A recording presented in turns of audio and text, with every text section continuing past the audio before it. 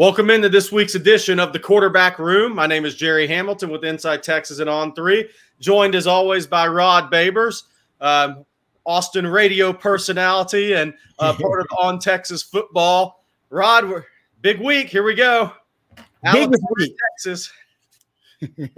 Alabama at Texas. All right. Texas fans have been waiting on this one since 2019 last year.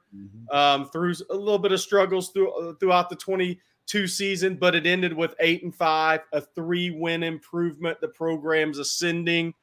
Steve Sarkisian had a press conference Thursday, but before they final press conference before they got on a bird and headed to Birmingham. And he talked about this is kind of a benchmark measuring stick of where the Texas program is at and where this team is at this year. And he felt that way for Alabama too.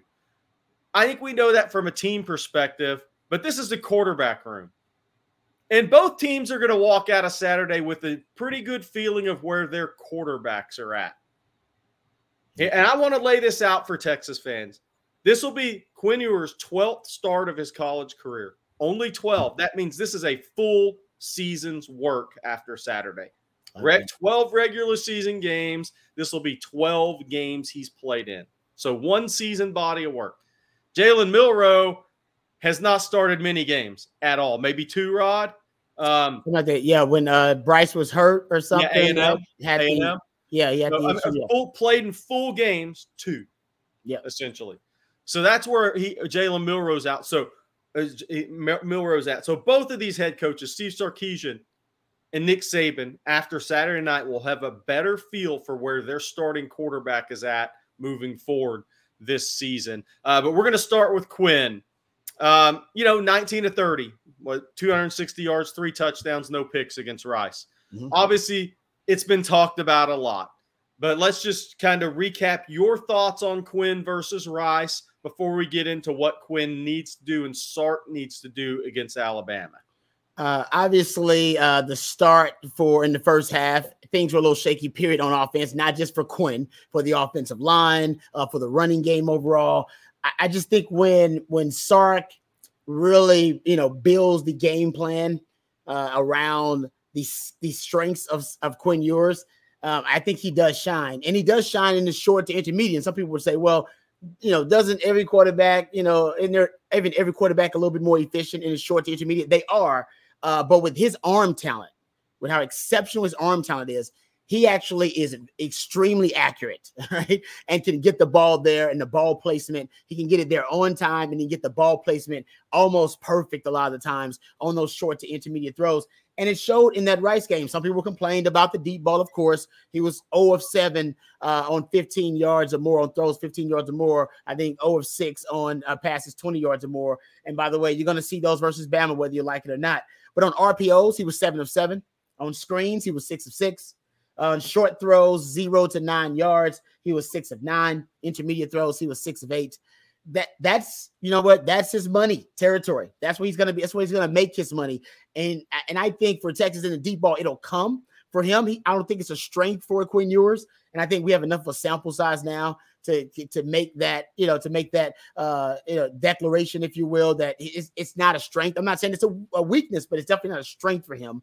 And I think Sark in this game, you're going to see him open up the passing game. I even think they might open up the passing game, literally like to pass, to open up the run. And if they do that with the short to intermediate game, you're going to see him shine, but you got to use a lot of different conceptual signatures. Use the screen game, misdirection, pre-snap motion, bunch formations, empty. You use a lot of the cheat codes that Sark usually implements within his offense to help out Quinn Ewers. But it's clear where he shines, the short to intermediate game, and they got to get the deep ball going at one point. He didn't have it in the Rice game, but I would say I liked what I saw from him and how comfortable and confident, that's a big term, confident he was making those short to intermediate throws. Here's one of the things I'm looking forward to in the Bama game, Rod, is how does Alabama attack Quinn as far as the pass rush goes? Because, look, last year, Will Anderson, Dallas Turner coming off the edges, there weren't a better combination in college football, right, as far as scaring a defensive coordinator and staff going into a game. But when we've seen how teams have had success against Texas up the middle, like you said, the amoeba fronts, creating some confusion. Do you see a scenario where could Alabama really throw something at Texas, where Rice brought pressure from the linebacker position, right? Second level. Into the B gaps. Second level pressures. Could we see, and we're guessing here, but could we see Alabama get crazy and have Dallas Turner lining up at a linebacker and really bring in some different pressures that have caused Texas issues? That's kind of the question I have, the game within the game. Yep. If you're Alabama, what would you bring at Quinn Saturday night? That's a great. See, I'm glad you pointed that out. So we talked about this a little bit on Football Theory with my man Ian Boyd. You know, I just brought you all the stats, told you all the stats about Quinn and his strengths. Nick Saban knows that all too well. He knows, everybody knows, Texas is struggling with the deep ball. I wonder if situationally they're going to flood those short to intermediate routes. Yes, and basically. Not give it to them, but basically force Texas to have to beat them over the top. And it's almost like in basketball when somebody's a bad shooter, you let them have the shot, right? Why are we going to allocate resources to defend something that you're inefficient at? No. And by the way, there's evidence to support this too. In the Oklahoma State game last season, remember all those deep shots Texas took? I believe it was 9 throws of 20 yards or more, 14 overthrows. We know Quinn was off in that game, and we know later on it was a hand issue, and Xavier Worthy had a hand issue. But what we also know about Oklahoma State is Oklahoma State was one of the best third down defenses in the country. They have been actually for the last 3 or 4 years, even last season. And what they do is they sit on routes. They sit on the sticks. They play the sticks, especially on third down, which means they're going to tackle everything underneath. They're going to be able to make plays on everything that's at the sticks, but they're going to give you the low percentage throw, which is the deep ball over the top. And Sark kept taking that throw over the top, and they would sit on routes situationally. And I think you may get some of that from Bama in this game. I think they may decide to sit at times on some of these routes and see if Quinn Ewers can beat them over the top. Now, here's the key with that, though, right, Rod, from an Alabama perspective. Against the pocket passing quarterback, you flood the outside routes and you bring the pressure up the middle, right? Mm-hmm. Because that's the ticket, right? Okay, throw it deep if you have time. If you don't have time, what are you going to do? Yep, exactly. And then that's the chess match within the game for Sark. Yeah. All right. Because I think at times they're going to be shots. I think Bama, it just makes sense. To win big games, you got to break tendency. It's a big part of how you win a big game. Because the truth is, with a big game, whether it be non-conference game, non-district games for high school, these coaches circle games. I meant to ask Coach about that too. Like, Coach, don't you circle certain games? You circle it. I think we know what game Coach Irwin's circled based on the comments in our live stream. Texas City. Okay. Exactly.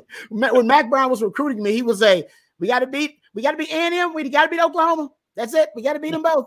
All right. So, and then in our bye weeks, we take extra time for either, depending on when the bye week was, Oklahoma or A&M, who was coming up next. So these coaches, they circle games. Both of these coaches have circled these games, and which means to me, they have almost over-prepared for the game. They know the tendencies. They know, and I think actually Bama may have an advantage here because Texas, all the continuity they're bringing back, all the returning starters, all the returning coaches, the scheme is the same. Yes, it's an advantage for Texas, but also preparing for Texas, it gives me all the information and data points I need. Yeah, I know exactly what Sark likes to do and when he likes to do it. Right, and you have the familiarity with the staff. So that's why to win a big game when there's so much preparation and only a certain allotted amount of time for you to practice and meet to talk about those concepts, breaking tendency is huge because they know what your tendency is. They know in this formation and this down and distance in this situation, you like these concepts. And as a defender, I can tell you right now, I am well versed on them. And I know, okay, they like to double slant here. I'm going for it. And that's when you break tendency at times. And there's going to be a lot of that in this game because both Nick Saban and Sark have had this game circled. And they're thinking to themselves, all right, so, and they know each other. And they know each other. Yes. So on top of that, he knows what Sark likes, and Sark knows that he knows what he likes. And that's when you try to bait him.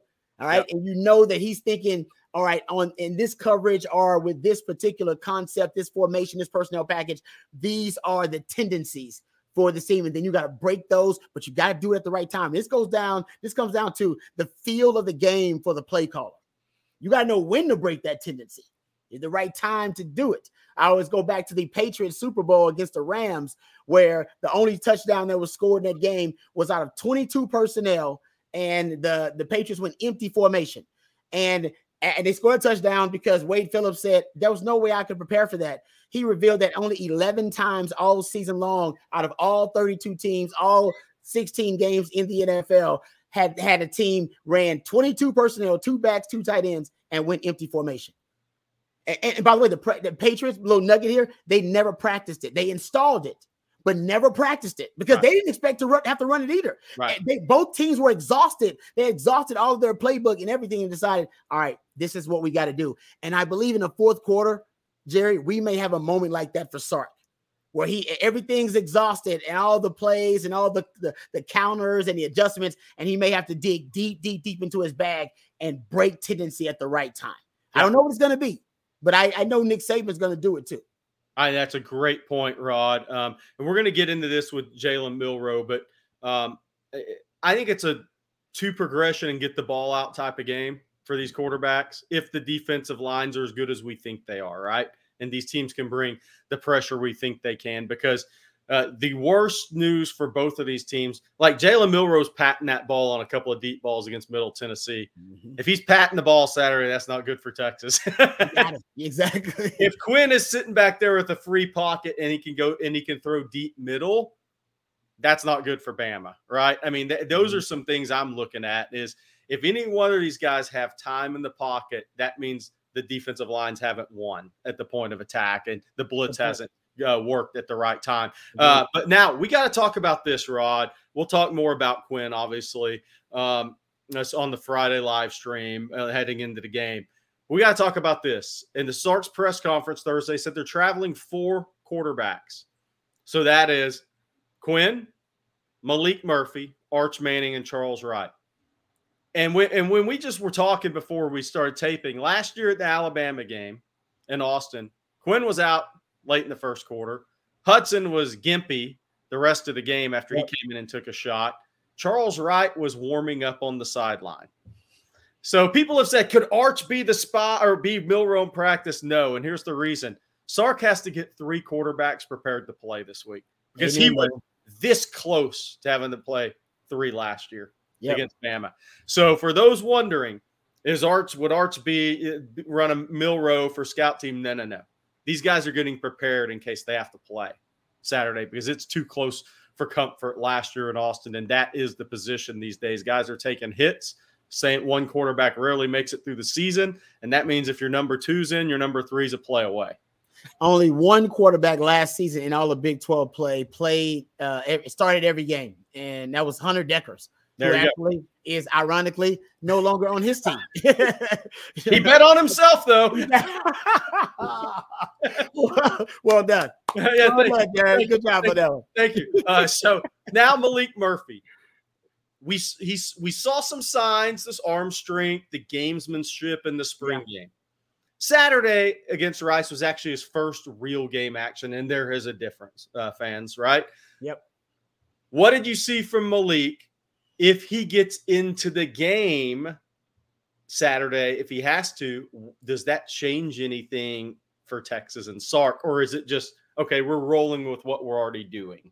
You know what? I think it might change. This is interesting. You bring that up. Okay. Because first of all, the arm strength, the velocity, the velo on the football when it comes out of his hand is crazy. It sticks to guys. Yes. You can tell, like, I remember being out there. It sticks to guys. Sims had that ability too. Now, that doesn't always necessarily mean you're going to be a great quarterback. So don't be hitting us up on the chats like, oh, what do you mean Sims strong arm? Trust me. Yeah, we get it. All right. But you can tell the arm strength on him. And they didn't get to throw the deep ball a lot with him. But I wonder in the big game, if I'm knocking on wood because I don't want it to happen, if he ends up coming to the game with Bama, don't be surprised if Sark still throws the deep ball with Malik. Jerry, I found a trend. I was just looking over some of my notes, found the trend. The deep ball. Do you know the games last season where Sark threw the most deep balls? I'll give them to you. The top 3. Oklahoma State. Oklahoma State's 1. TCU's 2. Oh, they're in the top three. They're in the top three. Oklahoma. Bama. Okay. Bama was that other one. Oklahoma, not as many. Oklahoma, they only got 4 here by Pro Football Focus. Yeah. But, Alabama, they ended up throwing 9. Oklahoma State, 9. And in TCU, 7. Another day is here, and you're ready for it. What to wear? Check. Breakfast, lunch, and dinner? Check. Planning for what's next and how to save for it? That's where Bank of America can help. For your financial to-dos, Bank of America has experts ready to help get you closer to your goals. Get started at one of our local financial centers or 24/7 in our mobile banking app. Find a location near you at bankofamerica.com/talktous. What would you like the power to do? Mobile banking requires downloading the app and is only available for select devices. Message and data rates may apply. Bank of America NA, member FDIC. Seeking the truth never gets old. Introducing June's Journey, the free-to-play mobile game that will immerse you in a thrilling murder mystery. Join June Parker as she uncovers hidden objects and clues to solve her sister's death in a beautifully illustrated world set in the Roaring '20s. With new chapters added every week, the excitement never ends. Download June's Journey now on your Android or iOS device or play on PC through Facebook Games. 3 losses. And actually, take it back. I take that back. Texas Tech, it was 8. So all the losses. You got you got the most deep balls in the losses. And so that's pretty wild. I didn't even do Washington because I took those notes before the bowl game. Right. And I didn't notice that trend either. So just so you know, I don't know if it's desperation. I don't know if it's these teams, the way they play Texas. Maybe they flood the short to intermediate and are giving Texas more of those deep balls. At least Oklahoma State did that. I think TCU gave them man-to-man coverage on the outside a lot of times, so they took it. But just so you know, if you are thinking in this game, Sark's not going to throw the deep ball. No, he is. And the evidence supports the fact that he's going to throw even more of them. So my point is, even if Malik came in the game, who actually Sarkis probably has the belief he's a better deep ball thrower and passer than his current starting quarterback, Quinn Ewers. I think when Malik comes into the game, they may open it up more so than you think. Just throwing that out there. But what I loved about Malik is he did seem he had poise when he came into the game, that he knew how to operate the offense. It didn't seem shaky. He was actually upset when I think it was an incompletion early on. I don't know if it was Jonte Cook. You remember this? It was like a skinny post route. He put it near him or on him, but it was an incompletion. Yeah, and Isaiah Naylor maybe. Yeah. And he was a little upset by it. You could tell when he's upset. And then the next play, I want to say it was the next play or a couple of plays after that, he sticks it. He gets a nice incompletion and puts it on a guy. I just love I love his competitiveness. You can he's really competitive, and you can kind of tell that in the way he approaches the game. Hell, him staying and the fact that he stayed. Exactly. Him staying here to compete with Quinn Ewers and Arch Manning. That guy likes to compete. Remember, Sark said his 4 qualities in quarterback, right? Leadership, competitiveness. All right. He likes that. And we've always talked about his charismatic personality, that Quinn's like Quinn's a little quiet. He's working on his vocal leadership, but Malik, it's natural. He just walks into the room, starts cracking jokes and talking to everybody. He's that guy. I think Sark likes that about him and likes the fact that he's so damn competitive. Yeah, no doubt about it. That's Rod Babers. This is Jerry Hamilton, and you're listening to The Quarterback Room. Second week we've done this show. We're going to do it all season long, break down the Texas quarterbacks week to week, the opponents, and we'll talk a little recruiting or have guests on the show from time to time. This week, we're going to transition to Jalen Milroe, the Alabama quarterback, in a second, and we're going to close out with KJ Lacey. And there's a reason we're going to talk about KJ Lacey, as Texas fans probably are already guessing right now. Before I do that, I want to tell you, Seb, our Texas fans, about a special promotion we have going on at Inside Texas right now. Give InsideTexas.com a try. It's the ultimate source for the very latest in Longhorn football and recruiting information. We've got a special going on right now just for folks who tune into On Texas Football YouTube channel. It's an introductory offer. Get 2 months of Inside Texas for just $1. That's right, 2 months for $1. You have to use the promo code OTFIT23 and choose the monthly option. Again, OTFIT23 and choose the monthly option. That is for Inside Texas. All right, Rod, we're transitioning from a Texas quarterbacks to a guy that was almost a Texas quarterback. Jalen Milroe was a one-time Texas commitment. After Mike Ewers was, just a little background on this. After Ewers was hired, maybe didn't fit the profile, style of quarterback he wanted. Quinn Ewers commits, different classes. Jalen Milroe decommits. Rest is history. Milroe's finally getting his shot as the starter at Alabama. He's been patient. Showing some of the things we talked about Malik are the same with Milroe. Competitive, personality, shows some early perseverance. Not a guy that walked out the door, and he could have walked out the door. Yeah. He is now a full-time starter with not a lot of experience. But what did you see from Milroe last week against Middle Tennessee, first of all? And what do you see, maybe how do you see Alabama attacking Texas with him Saturday? Yeah, definitely the quarterback run game is going to be a big part of it, right? What I saw from him is a guy with elite athletic traits at the quarterback position. In terms of him refining his skill set, cultivating that skill set so that he can become, a great quarterback. I think that's a different conversation, but trust me, guys who have elite athletic traits at quarterback, even if they're not necessarily a well-rounded passer, they can present tons of problems for defenses. Because when the play breaks down and the play decomposes, which it does, 40% of the time, right? It doesn't go as planned. You need someone back there with Bill Walsh called it athletic instincts. Yes. Right. That can make something out of nothing. He has all of that. There was a play in the game versus Middle Tennessee State where it was a botch snap or low snap. He picks it up. Looks like the play is going to be a disaster. Scores. Yeah, not just takes it from a negative play to a positive, but he scores on it. That is what worries me. You can have the perfect coverage call, perfect defense call, everybody do their job, and then he could end up making one of those plays. Yeah, that's what you have to worry about. That's the variable with a guy like Jalen Milroe at quarterback. You made a good point about whether he's going to be allowed to get through progression. I think with Texas pressures, and I'm talking about just organic pressure from the defensive line. Now they want to apply blitzes and other types of pressure. They can do that, but I think just from the defensive line, Texas will be able to put pressure on him. And I bet he's being encouraged to scramble, just like you talked about after that second read. First, second, it's not there. I bet he's being encouraged to go. And I wonder on the flip side if Texas would be encouraged to take away the first read, jump some of those first reads for him, and almost force him to either go through progression or scramble, and then you have a plan ready for him, obviously a spy or something like that. But he worries me. There's no question about it, man, because of his elite athletic traits at quarterback. The interesting thing to me, Rod, what we didn't see against Rice was corner blitzes. We didn't see much from the blitz package of Texas. Nope. You saw Ryan Watts almost made the play of the game last year on Bryce Young, right? If Texas brings more heat from the secondary, blitzing the quarterback, these guys have a big task to hit him and actually get him to the ground. Now, this is different than hitting a 6', 200-pound quarterback or a pocket passer. So, if you were Texas, where would you bring the pressure from against him?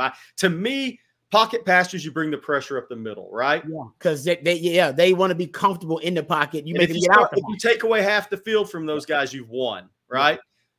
Yeah. With a guy like Milroe, where do you bring the pressure against him? Yeah, that's a trickier call, isn't it? It is, because the thought is that if he's an athletic guy like that he may be more comfortable improvising outside the pocket. So maybe you want to keep him in the pocket and collapse it slowly by people being disciplined in their rush lanes, or if you got a blitzer, you can collapse the pocket and collapse it on top of him rather than have him outside and then chaos ensues. I would bring it from different places with Jalen Milroe. I would keep him guessing. I want to make it something where I can mentally try to wear him out throughout the game, where he's constantly looking for the spy. Yep. And constantly looking for the pressure and the blitz and where it's coming from. And if I am Texas, though, I do want to work.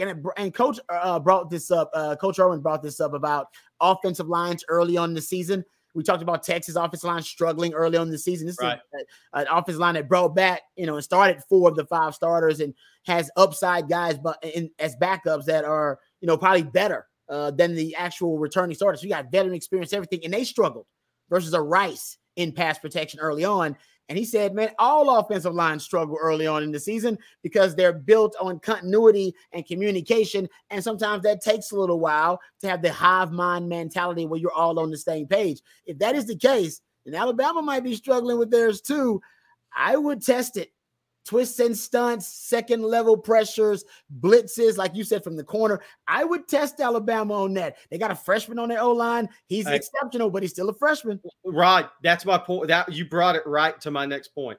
Freshman left tackle in his second start ever. Mm-hmm. Right-handed quarterback in his second start ever. Come on, man. Yep. Let's see it. Make them see ghosts, both of them. Hey, look, Alabama is very talented. This is not if they go on to win the national title, y'all flood the comments. But this isn't the great Nick Saban teams we've seen. They don't overwhelm you with offensive talent. They are younger in some spots or more experienced in some spots than some Alabama teams have been. Rod, now we're going to transition. Last week we talked about Trey Owens. This is what we're going to talk about KJ Lacey. And the reason is Texas is playing at Bryant-Denny Stadium in Tuscaloosa Saturday. KJ Lacey, 2025 quarterback commitment for the University of Texas. He committed June 3rd at the Texas Elite Camp over Alabama, Ole Miss, Tennessee. Wow. Yeah, exactly. Wow. That was a huge win for Texas, obviously. But him and his family will be in the stands. There's going to be over 100 recruits in the stands at Bryant-Denny. 2 of his teammates, 5-star receiver Ryan Williams, committed to Alabama, 4-star defensive tackle Antonio Coleman. Texas has offered all of those kids. They have Lacey 100% committed. He is locked in with A.J. Milroe and Sark. He committed for all the right reasons at quarterback. But, of course, you're going to go to the game Saturday. But the reason I want to talk about KJ, obviously, is he's at Saraland High in Mobile. Texas hasn't recruited many quarterbacks out of the state of Alabama. And Texas fans know my thoughts on KJ Lacey, but they've never heard Rod Baber's thoughts on KJ Lacey. So, Rod, he's 6 foot after seeing him in person, 175 pounds. He looks skinny in his upper body, carries a little more weight in his lower body. Yeah. When you watch tape of KJ Lacey, what did you see? What did you like? I liked a lot. First of all, he's accurate. And in every quarterback guru, nurturer, they all have their different traits that they covet, prioritize. For Sark, it's leadership, competitiveness, quick hands, RPO stuff, and accuracy. Yep. Mike Leach, I believe, is decision maker. He likes quick feet, something he talks about all the time, and accuracy. That's him. And Bill Walsh is about athletic instincts, but he also would bring up accuracy. So if you look at all the great quarterback gurus, they all talk about, I mean, the guy's got to be accurate. The great quote from the late, great Mike Leach is, the other thing is, you can go grab a shortstop and teach him to play quarterback easier than you can make someone accurate. That's true. That's what. So his belief is, it was innate. It is something that you're born with. I agree. Right. So you agree to as an evaluator? I agree 100%. And KJ Lacey's got it. Yeah. He's accurate with the football. Deep ball accuracy. I saw a lot of that. I think that's what Sark likes about him. We won't get into that again. But his deep ball accuracy, I think that's innate. I love his accuracy when he's on the move. Me too. Great point, Rod. When he's moving laterally, I was shocked to see the ball placement when he's on the move. That's the innate accuracy Mike Leach, RIP, would be talking about. That's innate accuracy, to be able to be accurate when your feet aren't set, right? And you're under duress playing the game of football. It's unbelievable. Like you said, usually that's something you got to teach. Like, no, you got to make sure you got your steps right when you're on the move. Get your hips like this. No, he's got it naturally when he's throwing the football, whether he's laterally moving left or right. Love that about his game. Off-platform throws. He can make those. You can see him from several different angles, just making off-platform throws, whether it's a defender that he's trying to get around or whether he's trying to get to a specific window. Love that about him. And you let me know, is it a quick release?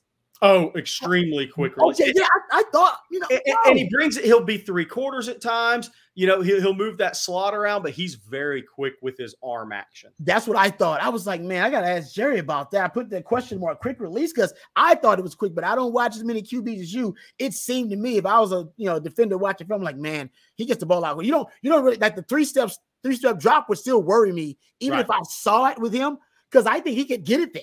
Yes. Like, even if I saw it, he gets it out so fast. Love that also about his game. And he has anticipatory ability where you can tell at times he's anticipating his receiver breaking based on the pre-snap read, breaking to a certain spot, and he'll throw a guy open, which you don't see all the time from young quarterbacks. Sometimes they just throw to an open receiver. Right. He's throwing a guy open, throwing to a spot he expects the receiver to be. That's a maturity thing. Rod, and you probably know who he gets compared to. It's Bryce Young. Bryce Young. Yep. I got it written down here too. I was like, yeah. Because of the size, the frame, and just all that innate little playmaking ability that he has, right? Mm-hmm. With accuracy. You can play in the pocket. You can play outside the pocket. You're not really a runner. You're using your feet to keep plays alive and make a play with your arm. Sark recruited both guys. So it's very interesting. And we're not saying that KJ Lacey is going to go be a top pick in the draft and have that type of career. But we are saying there's similarities there. No, I totally agree. To watching those guys at that age. Yep. So again, and another little note on KJ Lacey for Texas fans out there. David Morris, QB country. Arch Manning's been training with him since 3rd grade. Eli went and worked with David Morris at QB country based out of Mobile. KJ Lacey's been working with him since 4th grade. So there's some similarities there. There you go. There's some similarities there, right, Rod? Yeah. That actually lines up a lot with stuff that I'm watching on film then. Because I was like, man, this is a mature passer. Yeah. He seems seasoned, but now that makes sense as to why he seems so seasoned. Yep. And that, guys, that's been this week's edition of the Quarterback Room. With Rod Babers, myself, and thank you guys very much for tuning in. And we'll have more. We're getting closer to Texas Bama kickoff, and we'll have more on that, obviously leading up to the game. But for Texas fans, thank you for joining in. Next week, obviously, we'll be talking about Wyoming. That guy's got some grit, man. He's already got a win over the Red Raiders. The future Big 12 champs, not this year, but future Big 12 champs, Brett Yormark hopes. So next week we'll be talking Quinn. Yeah. See if there's any other Texas quarterbacks to talk about, and Wyoming, and we'll probably have a special guest next week. So for Rod Babers, this is Jerry Hamilton. Thank you for joining in on the Quarterback Room with us. Hook 'em.